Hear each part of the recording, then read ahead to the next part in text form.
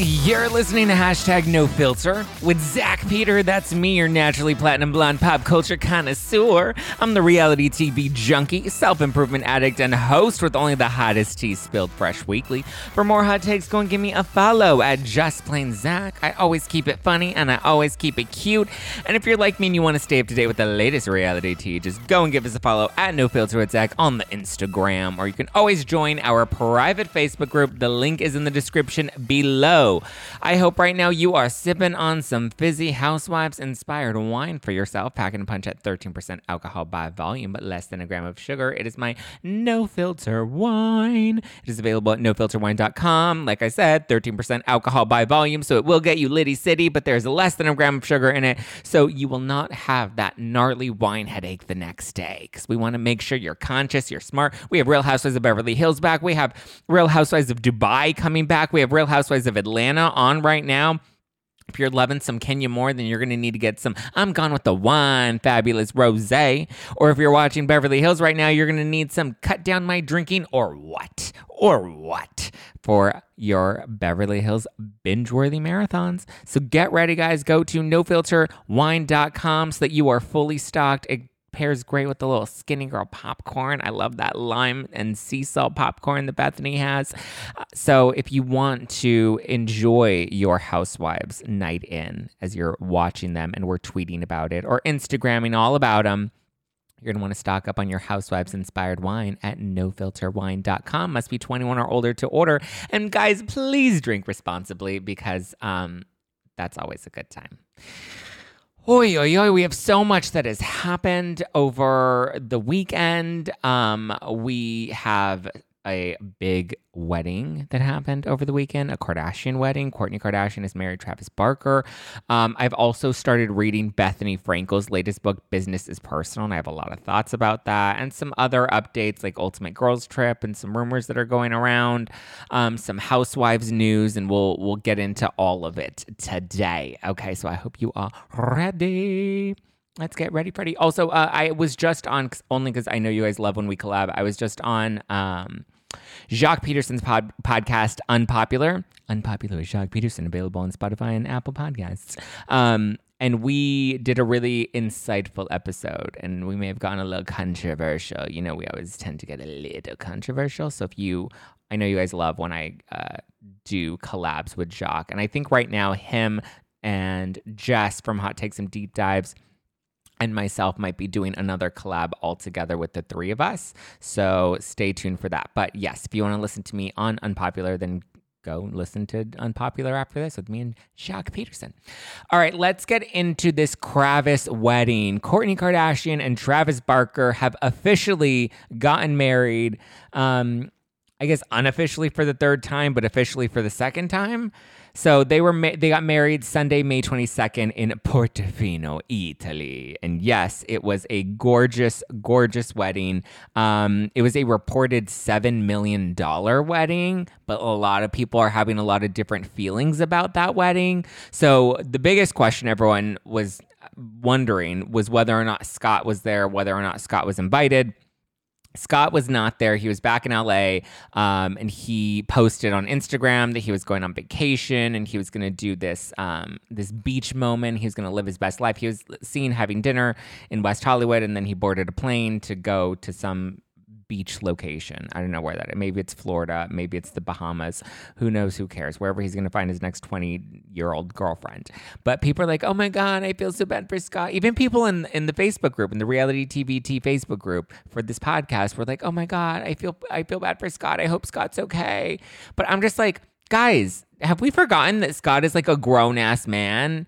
And he's had 7 years to step up to the plate to win Kourtney over and chose not to. Like, he chose to keep partying. He chose to keep drinking. He chose to keep doing drugs, allegedly. He chose to keep dating 20-year-old models, not so allegedly, but actually. So, like, what did he honestly expect? What did any of us expect? I know there were several moments over the past couple of years where I was like, yes, Scott and Kourtney are endgame goals. I want them to end up together, Ross and Rachel.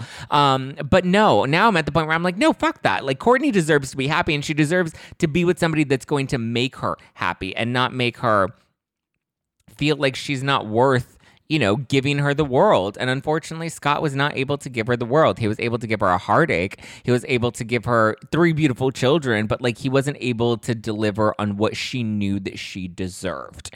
And Travis has been able to do that. And again, they've been broken up for 7 years, and it wasn't like, they were done. Like she was like, if you do these things and you stop cheating on me and stop being a crazy party boy, then yeah, actually we can be in a relationship. But like, these are the things you need to do in order for us to actually be able to work out.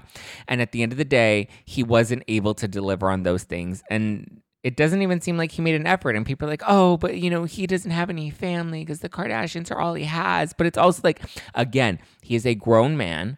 He can find himself a good woman, marry her, have children with her, and start his own family. He doesn't need to continue to ride off the coattails of the Kardashians. Like at some point, and I get it, like when you lose both of your parents and you don't have any family, like I can't even imagine the pain that he must be going through every single day. But at some point, like when are you going to stop being a victim of your circumstances and start to be, a person that is empowered to make your own decisions and to have and to create the life that you want? It's at some point, it's a choice to not be happy. At some point, it's a choice to not take actions and steps towards creating a life that is happier for you and giving you all the things that you want. If you want a family, it's very possible to go out there and get a family. If you want, personal fulfillment, it's possible to go and do those things too. You just need to do a little inner reflection, maybe go to a therapist, work with a professional, work through some of those barriers and come out on the other side. But at this point, I'm tired of feeling bad for Scott. And why is it Kourtney's responsibility to make sure that Scott is okay? Why is it her responsibility to make sure that she's being respectful of his feelings when he clearly has zero regard for her feelings? Like, she should be happy that she's getting married, not overshadowed by her ex from 7 years ago. Like, also people are making it seem like, Travis just came into her life and like, Liz love bombing her like Louis, but like she's known Travis and been friends with Travis for well over a decade. I think they've known each other and been in each other's lives for like 15 years. They've been like good friends for a very long time.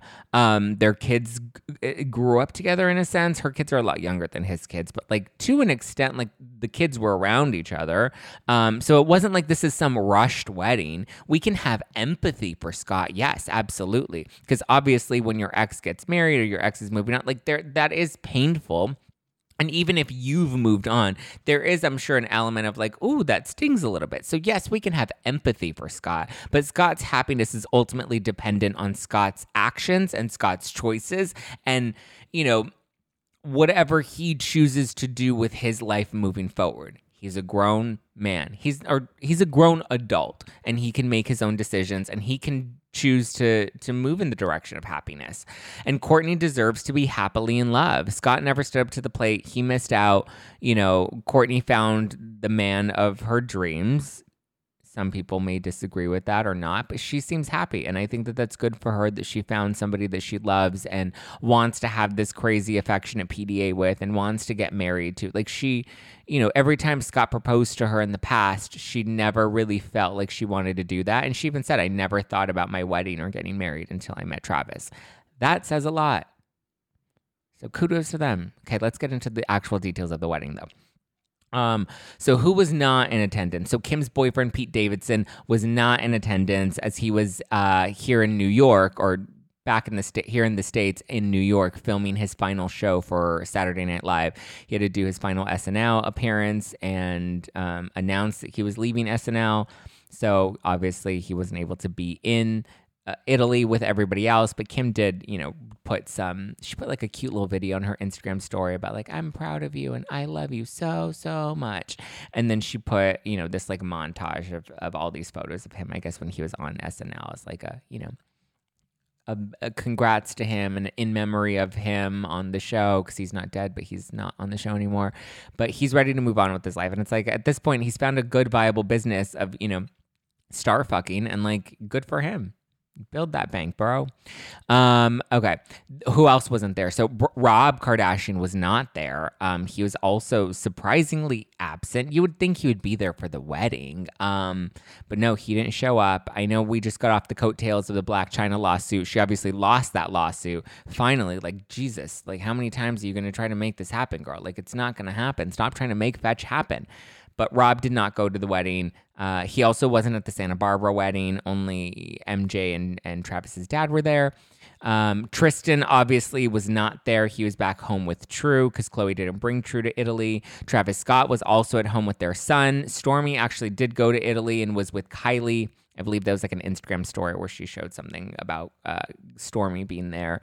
Kanye wasn't there. Also not that shocking. But he was not, the three little ones, Kim's youngest kids, Saint, Sam, and Chicago, were not there. Only North was there, and she was there with Kim. So it looks like they all kind of planned to not bring the little ones, with exception for Kylie, who ended up bringing Stormi. But like, if Khloe didn't bring True, Dream wasn't there, and Kim's three younger kids weren't there. It seemed like it was only Penelope, North. Well, I mean, obviously all of Kourtney's kids were going to be there, but North. And I guess North was the only, aside from Kourtney's kids, it was just North. I mean, and Stormi, but I don't think Kylie's going to leave Stormi anywhere anytime soon. But yeah, it seems like, and we don't know the baby's name, right? Her son's name. It was Wolf, and then they decided to change it. We're assuming he was back home with Travis Scott, who wasn't going to come. And obviously, I don't think he was going to come because of all the Astroworld controversy, and he's just trying to like really lay low, which is interesting because I know there were some people that were saying that in this most recent episode, or maybe the one before, where it was Chris's birthday and Kendall talks about missing Chris's birthday because her and Kylie are in Miami, and people are like, well, according to the dates of Chris's birthday and when her birthday dinner would have happened, Kylie and Kendall were not in, or they may have been in Miami, but they were at Astroworld, and obviously we know there was all the controversy around Astroworld and all the people, which is Travis Scott's concert, and the people that got like trampled and ended up passing away, unfortunately. Condolences to their families. I know they're still in the midst of their legal battle against Astroworld and Travis Scott specifically. So it's understandable that he's like not trying to do any press, but people were giving them crap saying that they completely didn't address any of the Astroworld stuff in the Kardashians on Hulu. Probably because it involved Kylie, or Kylie was the one that the storyline would have been tied to, and I guess Kendall too, because Kendall was the one that attended Astroworld with her, and the show is revolved around Kourtney, Khloe, Kim, and a little bit of Kris. They're the ones that kind of anchored the show. So Kendall and Kylie, you can tell, are not really part of the show. They film a couple of scenes here and there, but they're not really involved. You don't really see Stormi. You don't really see Kylie at home, Kylie with Travis. Like, she's very private. And they said, I think in their press leading up to the show, they very much talked about how they had the most amount of boundaries when it came to filming. And it was because they, their life was different as opposed to Kim, Khloe, and Kourtney. But back to the wedding. So, so all of Kourtney's kids were there. Travis's kids were there. Even his stepdaughter was there. It looks like Kourtney's daughter Penelope and Travis's daughter Alabama were the flower girls. You see them walking down the aisle together, and it looks like Penelope has she's throwing some flowers. So it looks like they had a cute little sisterly flower girl moment. Kim, Kylie, Khloe, and Kendall were all in the wedding. Kris walked Kourtney down the aisle. In a very beautiful, some people were saying it looked a little Big Bird-ish, Kris's outfit, but I thought they all looked incredible. I think Khloe's outfit was my favorite. Kim looked really great. I love just, Khloe's black dress and the crown just looked really good. People were having some feelings about Kourtney Kardashian's wedding dress. It was very short. I actually think it was pretty. We had the one in Santa Barbara, and that was okay. It wasn't my favorite. It felt very Forever 21, but whatever. It was a courthouse Santa Barbara wedding. It wasn't anything special. This one, I think, felt a little more glam, a little more luxe, a little more, it was still a short little, teeny dress, but the gown was gorgeous. Or sorry, not the gown. The veil was gorgeous. It was big, and it overwhelmed her space, and was just, I thought it was very pretty. But Some people didn't like it. I thought all of the fashion seemed fine for the wedding. I didn't love all of their looks while they were in Italy. Some of them were a little questionable. I think Chloe was probably my favorite dressed overall this trip. She had a lot of really good Dolce & Gabbana moments. Her wedding dress was probably my favorite, though. I love the crown. I love the black. Kim also looked really good, too. People thought it was interesting that they were wearing a lot of black to the wedding, considering it's not a funeral, it's a wedding. Listen, there were different themes that were incorporated into the wedding. Some people said it was a little demonic or satanic. I don't think it was. I think Machine Gun Kelly and Megan Fox will probably have more of a satanic wedding than Kourtney and Travis did. It felt very Italian. It felt very almost kind of like Roman Catholic. There were a lot of Catholic themes to it, to the decor, to, a lot of it. Was it traditional? No, but I don't think either of them wanted something very traditional. Kourtney's not a traditional kind of girl. Kim is very fairy tale wedding traditional. Chloe, I think, is very traditional, and we saw that from her wedding and from Kim's past two weddings, that I think Kourtney definitely wanted something a little more with the zing, a little bit more of a bite to it. She's always had a little bit more of an edge to her, and I think, did I love every detail of it? No, but she seemed to enjoy it. But there was a lot of flack that they were getting because the wedding was seemingly sponsored by Dolce & Gabbana, and people were like, that's rude, that's tacky. Why are they doing a hashtag ad on a wedding? Like, who does that? When they don't realize that every celebrity that has an exclusive in People Magazine and has their wedding photos revealed in People Magazine are also technically having a sponsored wedding, and their wedding is being sold by usually People Magazine. So it happens more often than not. Rarely ever do you see it happen to this level where there's like one presenting sponsor of everything. But like they were riding on Dolce & Gabbana yachts all weekend. They did a Dolce & Gabbana sponsored lunch prior to the wedding. The entire family was completely dripped in Dolce & Gabbana outfits all weekend long. They tagged Dolce & Gabbana multiple times while they were in Italy. Even some of their guests, like Simon Huck, who I think is used to be I don't know if he still is a publicist. I know he's a close friend with them, and I think he's a publicist, but I don't know if he still does PR with them. He used to work with Jonathan. He posted Dolce & Gabbana. So it seemed like some of their guests were posting Dolce & Gabbana, and they gifted some of their guests Dolce & Gabbana products. It was very Dolce, and I mean, to be fair, that kind of fits with the theme of Italy and doing this, Catholic wedding. It kind of fits in. People did think it was tacky and classless to have a sponsored wedding, but I mean, who knows what the sponsorship deal was exactly, because there wasn't a clear disclosure of hashtag sponsored or hashtag ad, and what did Dolce & Gabbana actually pay for? Did they just provide them with all of these yachts? Did they just provide them with outfits for the entire wedding? Did they cover anything? Did they pay for any of the expenses, or did Travis and Kourtney pay for most of it, and at least a good portion of it, like their outfits and the yachts and the lunch and all of that stuff? Was that just catered as a gift from Dolce? I think that's probably how they're getting away with not having to do a hashtag ad on anything, is Dolce & Gabbana was probably we're going to gift you all of these things just, as a wedding present. But there's also a little bit of chatter online because there was apparently some beef between the Kardashians and Dolce & Gabbana in the past, which is why people are this is such a really weird, interesting choice that of all the brands that they could have worked with, Dolce & Gabbana happened to be the one that they worked with the most. It's ultimately very smart because here we are talking about Dolce & Gabbana a million different times. And obviously, fashion is really big with the Kardashian brand. A lot of paparazzi were photographing them all over. They weren't hiding from the paparazzi either, so it seems like that could have been part of the strategy in terms of let's get photographed and let's let everybody know that we're wearing Dolce & Gabbana, because a lot of the outfits that they were wearing too were outfits taken from the runway.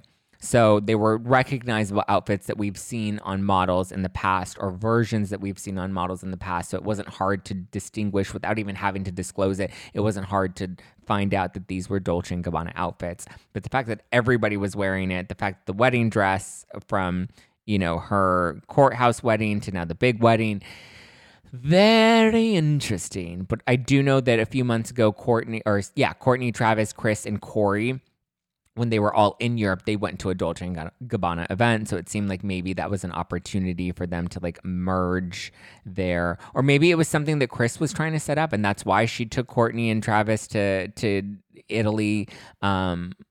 all those months ago. That was when Travis got on the plane for the first time, which is what we saw in one of the recent episodes of the Kardashians. We see Ellen talking to Travis and be like, wow, that was really great that you approached it for the first time. It is interesting, though, to see them work in some of these deals. We also know that like there's the conspiracy theory that one of their other big deals is Coca-Cola, and that they're working with Coca-Cola because we see them ordering Coke and seeing Coca-Cola, conveniently displayed in some of their Instagram posts. Who knows? Who knows? Either way, it looked very extravagant. It looked very Italian. It looked very, there were a lot of Catholic themes around it. And look, she looked happy. They looked like they had a blast. I think today they were even on Monday. They were on a boat, another Dolce & Gabbana yacht, and they were just like living their best life. But also, I think, it's a great way to get some paparazzi, tip off the paparazzi, and be like, Kourtney and Travis are going to be on their post-wedding yacht today on this beach or whatever. Even though I'm sure everybody's trying to get photos of them right now. So they probably may not have even needed to tip off the press, but they're definitely taking advantage of it. At the reception after the wedding, they danced to, their song was Alas, My Love by Etta James, At Last. An interesting choice, I guess. It's a classic sweet choice, but also, okay, all right, sure, why not? It seemed a little dated. They should have done like a fell in love with the girl at the rock show. She said what? And I told her that I didn't know. She's so cool. Like a Blink-182 song. All the small things. Maybe not all the small things. Maybe not What's My Age Again. But I doubt rock show, Josie. I think there were some great Blink-182 songs that we could have really, played. I know they did play some songs. The DJ played some songs. Andrea Bocelli also performed. Machine Gun Kelly also did an impromptu performance as well. I think he sang Blue Valentine. So that seemed fun. But yeah, even though this is technically their third ceremony, because the first one was in Vegas, then they had, which Kourtney labeled as their practice wedding with the Elvis impersonator, and then the second one was in Santa Barbara, and she had MJ, her grandmother, and then Travis's father also was there. None of her sisters or her mom were there, so it seems like they had that small intimate wedding for the people that couldn't attend the Italian wedding, because I assume MJ wasn't going to be traveling all the way to Italy, so she decided to stay back. She's obviously a lot older, so at least they gave, some of their elderly family members this opportunity to be a part of the wedding. But congrats to the happy couple. Congrats to Travis Barker and Kourtney Kardashian. They are officially Mr. and Mrs. Barker. And they were at the reception, and he was doing the girdle thing, and he was putting his tongue up her leg to get the lingerie off, or what is it? The little strap thingy that they have around the leg. They did that. They danced. So there were a lot of traditional themes to it, but they definitely had like their darker edge in everything that they did.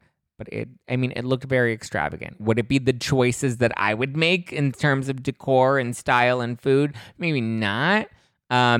But they seemed happy with it, and by the looks of it, Dolce & Gabbana is going to be very happy with it too.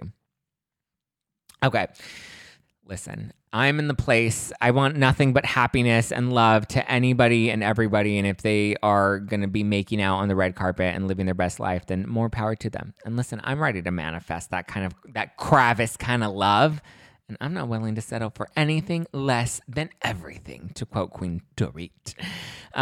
Listen, I know what I want. I know what I deserve. I know that I'm working and I'm actively attracting exactly that, what I want and what I deserve. And that's why, I made the more conscious choice to push myself out of my boundaries, to push myself out of my comfort zone, ditch the old dating apps, and start dating up with Seeking. I put together a list of all the things that I know I deserve. Okay, I hope you do this with me. I hope if you're listening to this, maybe you write it down, maybe you put it in your notes app, maybe you do a voice memo, maybe you post it on your Instagram story. I don't know, but I posted this on Instagram, and these are some non-negotiables of things that I know that I deserve when it comes to finding a match.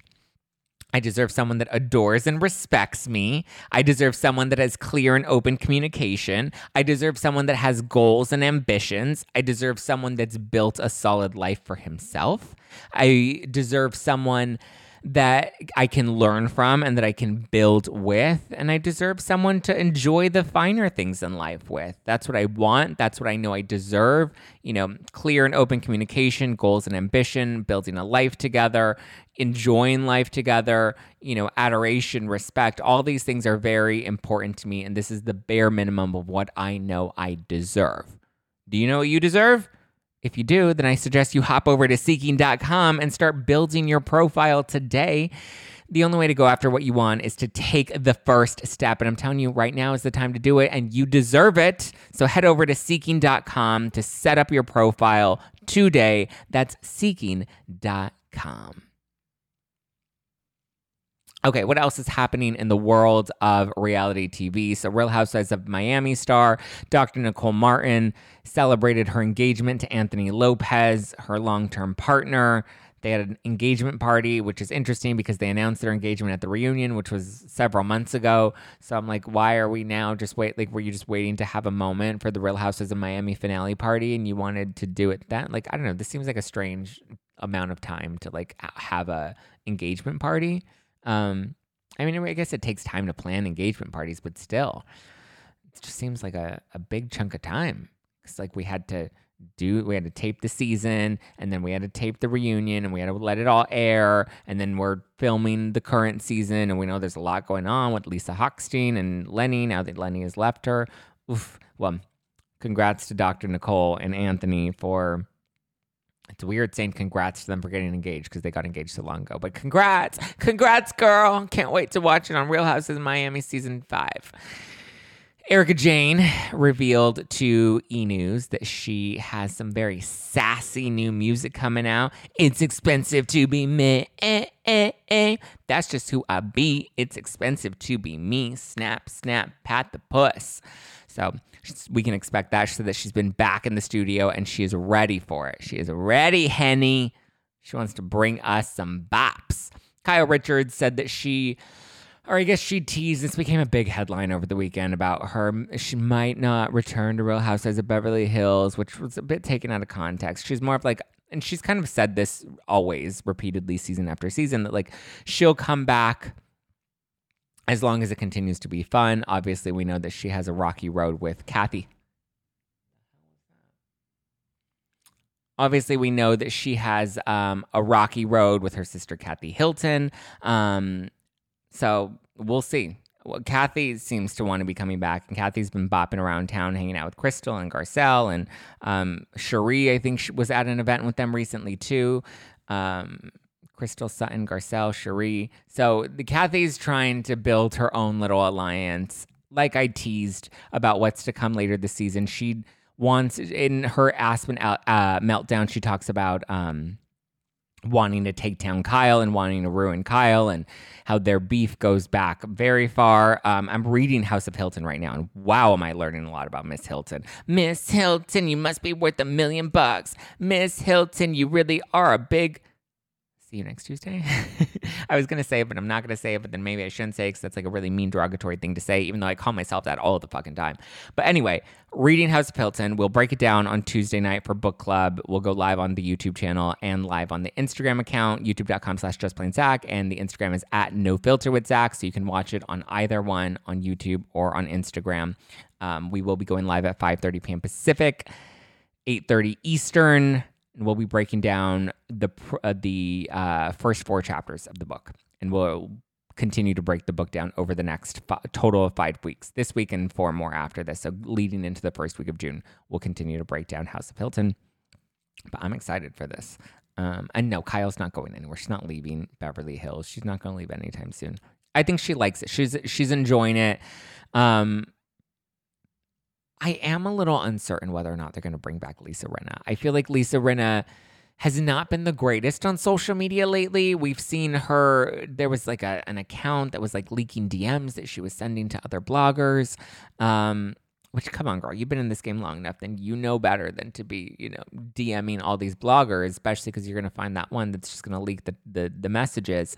And, she's been posting a lot on her Instagram story. I mean, listen, I've been a Rinna fan, and I'm not a fan of her recent behavior, which is a little unfortunate because I don't want her to go down. Like, usually when you've had a strong housewife or even the good villain housewives, like, they still, you still want them to go out on a high. You never want them to start to circle the drain and slowly go all the way down. So I'm hoping, I don't know if they're really going to bring her back at this point. I think after these leaks of DMs coming out, and after her performance that we're going to get this season, I mean, we'll see if it's a good performance or not. And if, she wins anybody over. I don't think she's going to win anybody over. If anything, she might just continue to be polarizing to the point where she isolates herself from the rest of the audience. But so the reason I bring that up is because I'm like, well, if we lose Rinna and, everyone's saying they want Erika Jayne gone, I actually disagree. I don't think we should get rid of Erika Jayne because she's such a lightning rod on the show. And I know people are like, I don't want to watch her. And, she's a monster. And, She makes things interesting. And her scene with Sutton last week was fucking incredible. It was hilarious. It was great where she was like, I don't like you. And she's like, I don't like you either. And she's like, good. This is a mutual thing. And then Sutton's like, let me shake your hand. And then Erika's like, never. Go fuck yourself. And Sutton's like, go fuck yourself. It was great. It was great. So it's like, we need that. Because look, we're going to have a cast of Sutton and Garcelle and Crystal. And who else do we have on the cast aside from Erika? Like, if we lose Erika, Kyle, and Rinna, then I think if you lose Kyle, you lose the heart of the show. If you lose Rinna and Erika, you lose the drama. Because it's like Sutton, I mean, unless Garcelle wants to take on the role of the villain, because Garcelle does have really good shady moments. And Sutton does bring an interesting flavor to it, but you need some of these other more like polarizing characters to really make it a dynamic show. I mean, I guess we have Diana Jenkins, but I don't know. I don't know what the show would do if they lost Rinna and Erika and Kyle. I think if all three of them exit, but like, is Kyle really going to stick around without Rinna and Erika? I mean, I guess Dorit's there, but like, I don't know. I think she's the closest to Rinna. I think she has a good friendship with Erika, but like her closest friendship was with Teddy, and Teddy's already gone. That like the more of her actual genuine friends and circle continue to leave the show, I think the harder it is going to be for her to stay. But I don't envision her leaving anytime soon unless they do get rid of like Dorit and Rinna and Erika. And I can see them getting rid of them because like Dorit, aside from the robbery, I hear she doesn't really bring as much to the show this season, naturally, because she, is in shock. But she hasn't really brought a whole ton to the show in previous years other than bringing the lux and the glam and the fashion. And I feel like at some point, like that might eventually grow a little stale for people. I know some people find her so boring and they find her useless and whatever. So it's like if you lose Dorit and you lose Rinna and you lose Erika, you're bound to lose Kyle. And if you lose Kyle, you lose the heart of the show. And then what is Real Houses of Beverly Hills at that point? I feel like at that point, the show will really be done, We shall see. But there are some low budget rumors out there that have surfaced about a new season of Ultimate Girls Trip that's apparently happening in Thailand with Lisa Rinna and Erika Jayne and Lisa Barlow from Real Housewives of Salt Lake City, Karen Huger from Real Housewives of Potomac, Giselle Bryant from Real Housewives of Potomac, Shannon Bedore from Real Housewives of Orange County, and Heather Gay from Real Housewives of Salt Lake City with Real Houses of Beverly Hills alumni Kim Richards. So it would be Rinna, Lisa Barlow, Karen, Erika, Giselle, Shannon, Heather, and Kim. That would be an interesting cast, but I can confirm that that is not true. That is very false. This is not true. Maybe Peacock is eyeing a couple of these ladies. Maybe some of these names are in the mix or in the hat of people that they're approaching and having conversations with. But at this point in time, there are no official plans. There are no official casting decisions that have been made. None of these women have fully committed to filming, or this is not a final cast. Should there be a final cast? I know they're pursuing another season of Real Housewives Ultimate Girls Trip, but I don't know how soon that's going to move forward. And I don't know if Thailand would be the place. Low budget team, unconfirmed, not real, not based in reality. Thank you. Next. Okay. I want to talk about Bethenny Frankel's book, Business is Personal, because I started listening to it on Audible. That's why you haven't seen me like post pictures of it. I think I posted like a screenshot on my Instagram story. Anyway, I've been reading it, and it's not what I expected at all, okay? It's actually really good. It's better than I expected. It's very juicy for, like, true Bethenny fans. Like, if you liked her on Orange, not Orange County, if you liked her on Real Housewives of New York, if you watched The Big Shot, if you're a fan of Skinny Girl, if you read any of her books, like, this is a real good book for Bethenny. I'm only into the first like 5 or 6 chapters, but even within that, there's like a lot in there. She talks about Real Housewives of New York. She talks about The Big Shot. She talks about like all these little things. If you've caught any of my previous breakdowns of Bethenny and like The Big Shot and stuff like that, or the episodes that I've done with like Jess Rothschild or Jacques Peterson, this will be a good like catch up to hear what Bethenny has to say about a lot of these things. So to start, we'll recap some of like the juiciest parts of the book. Ultimately, the book is supposed to be about like business and building a personal brand and whatever, but it's not really about that. Like it is a lot more of like, I guess she talks about some of her business deals, but let's get into it. Okay, so big thing related to Roni is she said that part of the reason she left Roni is because they wanted to change a clause in her contract that would make it so that she only got paid for every episode that she appeared in. So she would get an episodic rate, which is the direction that Bravo seems to be going in. And this is how they're getting their talent to kind of really step it up by being involved in the mix and having really strong storylines, because then if you're not in an episode, you don't get paid for it. And so in this case, it should be paid an episode rate versus a salary rate, which she said that she didn't like because she's like, I know what I bring to the table. I know what I deliver. They know that I deliver. And, you know, I'm not going to settle for an episode rate or have the chances of being cut out of an episode and then not get paid for doing my job this season. And apparently it came up because of Lisa Vanderpump and Nene Leakes, how they pulled out of doing several episodes in their final seasons, but they, like Lisa Vanderpump, still got her housewife salary contract. I don't know if she got the full thing. I would imagine, well, I don't know. But anyway, they want to make sure that stuff like that doesn't happen and housewives get paid for whatever episodes they appear in, to really just encourage them to bring it. It's similar to what they did with Vanderpump Rules, not this last season, but the season prior, is when they introduced that to all of their cast members and stopped paying them on a seasonal salary. So she said that she didn't like that, and she said that it was ultimately just no longer good for her brand or for her image, so she walked away from millions. She keeps saying that, millions. Throughout the whole book, she talks about all the millions that she walks away from all the time, and said that housewives paid her really well, but she was done. She notes that she would do, this wasn't in the book, but this was in an interview she did with Hoda, and who's the other girl, Samantha? I don't know, whoever... Yeah, Samantha Bush, isn't that her? I don't know. But the girl that hosts, the woman that hosts the morning show, the Today morning show with Hoda, Bethenny was just on that to promote her book, and she said that she would actually do, she didn't say ultimate girls trip necessarily, but she would do some sort of mashup type of show. She's like, but I would only do it if it were with the Mount Rushmore of housewives, which she doesn't think will ever happen. But she's like, it would need to be Teresa, it would need to be Nene, and it would need to be Lisa Vanderpump. And even if that were the case, she would consider it, but she wouldn't actually sign. Obviously, then at that point, money would be a factor. But she's like, that's the only thing housewives related at this point I would ever consider. That she's not doing legacy. She's not doing regular ultimate girls trip. That's just not within the realm of what she's interested in. But if there was a project that involved Teresa, Nene, and Lisa Vanderpump, then, you know, she considers them to be the 4 Mount Rushmores of housewives. I think Lisa Vanderpump is a little overrated, to be honest. So I wouldn't consider her one of the Mount Rushmore housewives necessarily. Vicky, I think, would be a great Mount Rushmore housewife, right?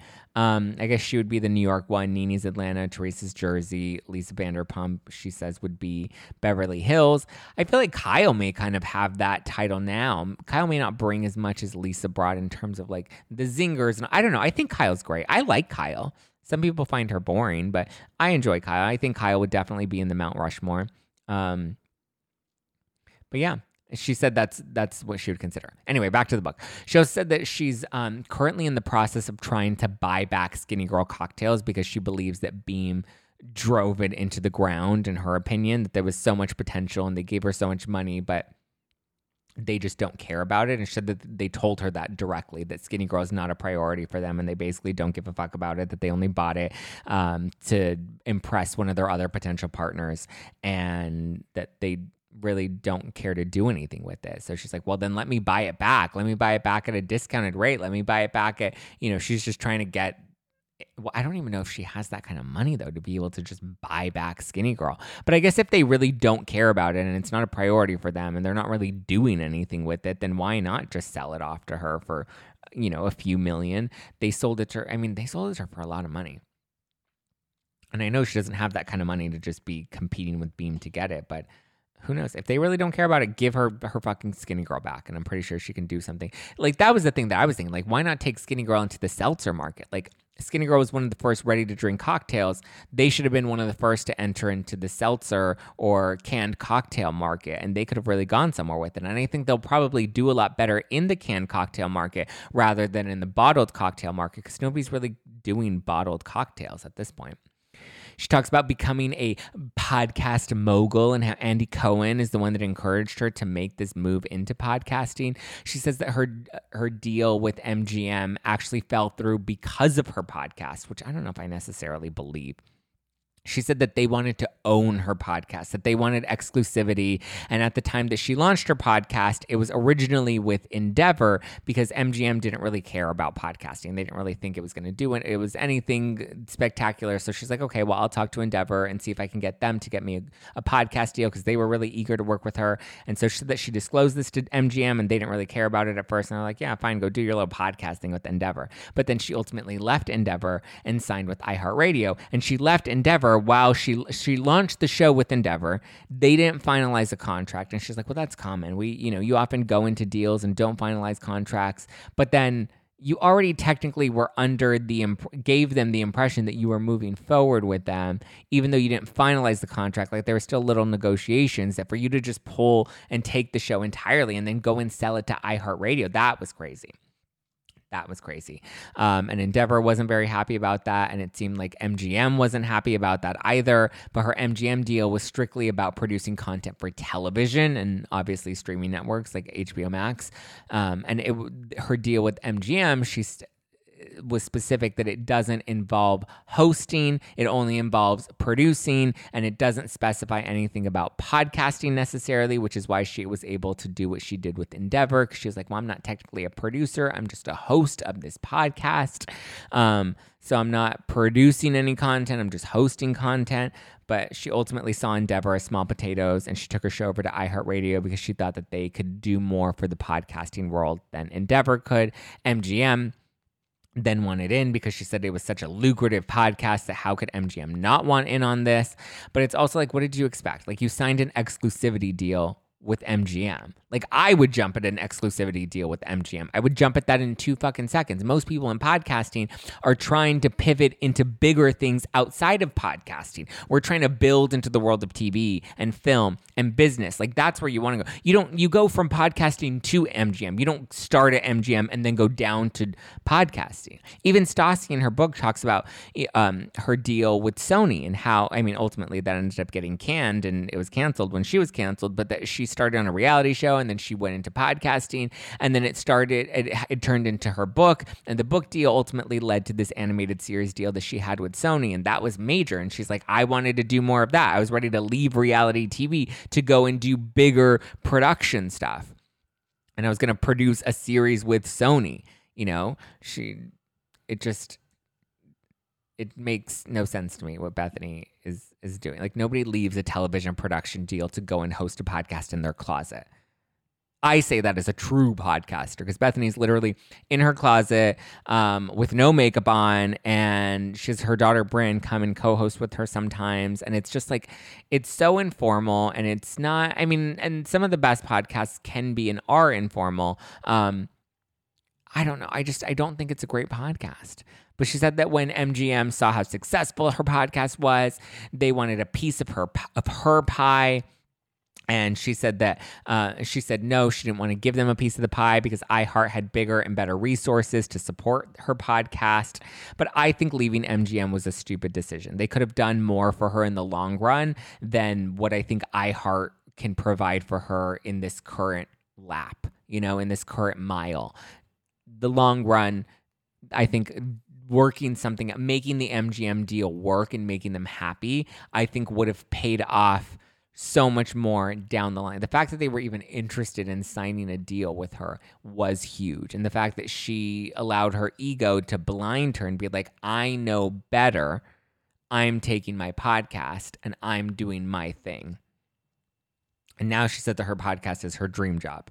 But come on, if I'm being honest, I really don't think she's done anything unique in the podcast space. She hasn't done anything groundbreaking. She doesn't have groundbreaking numbers. She doesn't have, really deep or great thought-provoking interviews. It's not very great. She had bigger and better guests when she was with Endeavor, which is when she launched the show. She had Paris Hilton. She had Mark Cuban. I think Mark Cuban she brought in herself personally, but she had Paris Hilton. She had Hillary Clinton. And we know she didn't pull Hillary Clinton on her own. Hillary Clinton is huge. Endeavor made that happen for her. She hasn't had anybody at the caliber of Hillary Clinton on her podcast since then. No, she has Brynn on her podcast now. She does rants, and it's literally she doesn't even have a nice formal set. It's literally a very low, my setup looks way more professional than her setup looks. And that's saying a lot. And that is not a podcast mogul. No. You can call Joe Rogan a podcast mogul, but let's be clear, she's no Joe Rogan. You can call Alex Cooper a podcast mogul because she took Call Her Daddy from this little podcast into, this mega deal that she signed with Spotify. She's built a whole army of supporters and people. Bethenny doesn't have that type of loyalty with her audience that Rogan and Cooper have.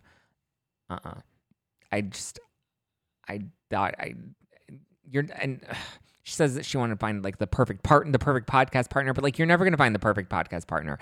And, you have to look at the long game. You have to look at the bigger picture. You have to play your cards right. And you have to know that you're never going to have the perfect podcast partner, but you have to at least go with the partners that are strategically going to help you move to the bigger opportunities down the line. And Bethenny talks about it a lot in her book about how, you have to look at the whole board game. You have to look at where you're going. But I'm there are a lot of rash decisions that she makes. And she talks a lot about trusting her gut, which I think is good. You should absolutely trust your gut. But I don't think she understands this space that well. And she's not surrounding herself with people that really understand the space that well. And listen, the only people that really understand the space are the people that have been in this space long enough. And a lot of people are still new to this space because it's still a growing space. She's a shark. She loves a good deal. Money motivates her. But I think she's a little reckless with some certain things. And I think she jumps a little too fast. And that's ultimately biting her in the ass. And I think right now she's trying to put her hand into too many pots and she's not really cultivating much in one specific area. And it's a little all over the place. Buying back Skinny Girl, I think, would be smart. I don't think Beam is going to sell it back to her, but I think that would be a smart decision for her. She also talks about, she said that she ultimately asked out of her MGM deal so that she could be a free agent and do her podcast all on her own and sign with iHeartRadio. I don't know how much truth I believe that to be. I think she was difficult to work with. And I think MGM was probably yeah, trust me, if they really saw the value in her lucrative podcast, they would have fought to keep her. They wouldn't have fought to let her just sail off into the sunset if her podcast was truly that valuable to them.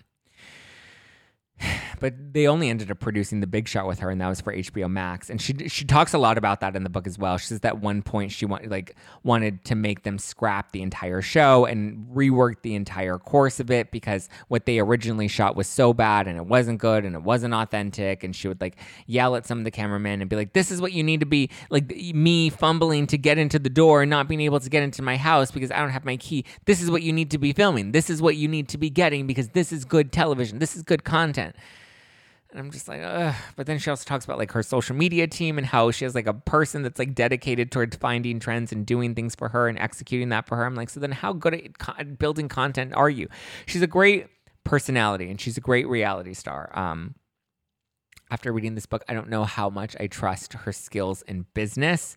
Carol Radswell has also talked a lot about how she's had a lot of licensing deals. I think in terms of business, I think she's good at making money and she's good at negotiating deals. I don't necessarily think that she's the best businesswoman, so to speak. She's a good personal brand and she's a great personality, and I think people connect to that. I don't know. It's interesting, though, because she even wanted to recast the entire show, which I find really interesting because I remember when I was originally in talks with the show's producers to join the show as a contestant on The Big Shot, they told me that we were all going to be living in a house together. And that they wanted to know like what it would be like for me to be living with other people. And as we know, that wasn't the case with The Big Shot. They all ended up staying in hotel rooms, and it was shot in an office. And a lot of it changed at the last minute. And she said that a lot of the moments where she was like changing things up and mixing up the show as we go, and it was kind of like this chaotic ride that nobody really knew what to expect, and even the producers like never knew what she was actually going to do at the end of the day. And she like kept doing crazy stuff like that. So that definitely kept everybody on their toes. But it definitely made it interesting for audience members.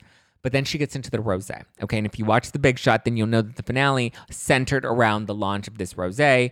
But the name of the rosé was blurred out. She didn't say the name on the show. It seemed like it was unintentional. And it was just strange that there was no grand reveal of what the rosé actually was, but the whole finale was centered around this rosé. And remember earlier when she was talking about leaving Endeavor and how, sometimes in business you go into certain deals and you start things, but if the contract isn't signed, we still are working out the details, and sometimes that's normal. I told you, what was it, on last week's episode? I was like, no, you always get the signature on the dotted line before moving forward. And that is your power, because that's your paycheck. That's the obligation of the other party to actually pay you. Or if you're the one paying in the contract, then that protects you from having to pay more than, what you may end up having to pay. Like you always, like that to me is one of the worst pieces of advice in business that she talks about in the book is, just starting projects without actually finalizing all the details, because she gets into what happened with the rosé company and why it was blurred out. And so basically she found a wine company that she was going to invest in and help rebuild from scratch. And it was a good rosé and whatever. She found the brand that had the name that she wanted and really liked, and she was going to do a whole big splash. And she said she was going to disrupt the wine business the way she disrupted the liquor business with Skinny Girl, and she did something new, and she's going to see if lightning can strike twice. But then the wine never got announced, and she ended up doing a sponsored post for this company called Forever Young Wines, and it was like an entire wine line that was already established and been established for many years versus this new rosé that she was bringing to the market herself. So apparently, it's all because she was striking a deal with the original creator of that rosé, but they were still in talks and they were still in negotiations, right?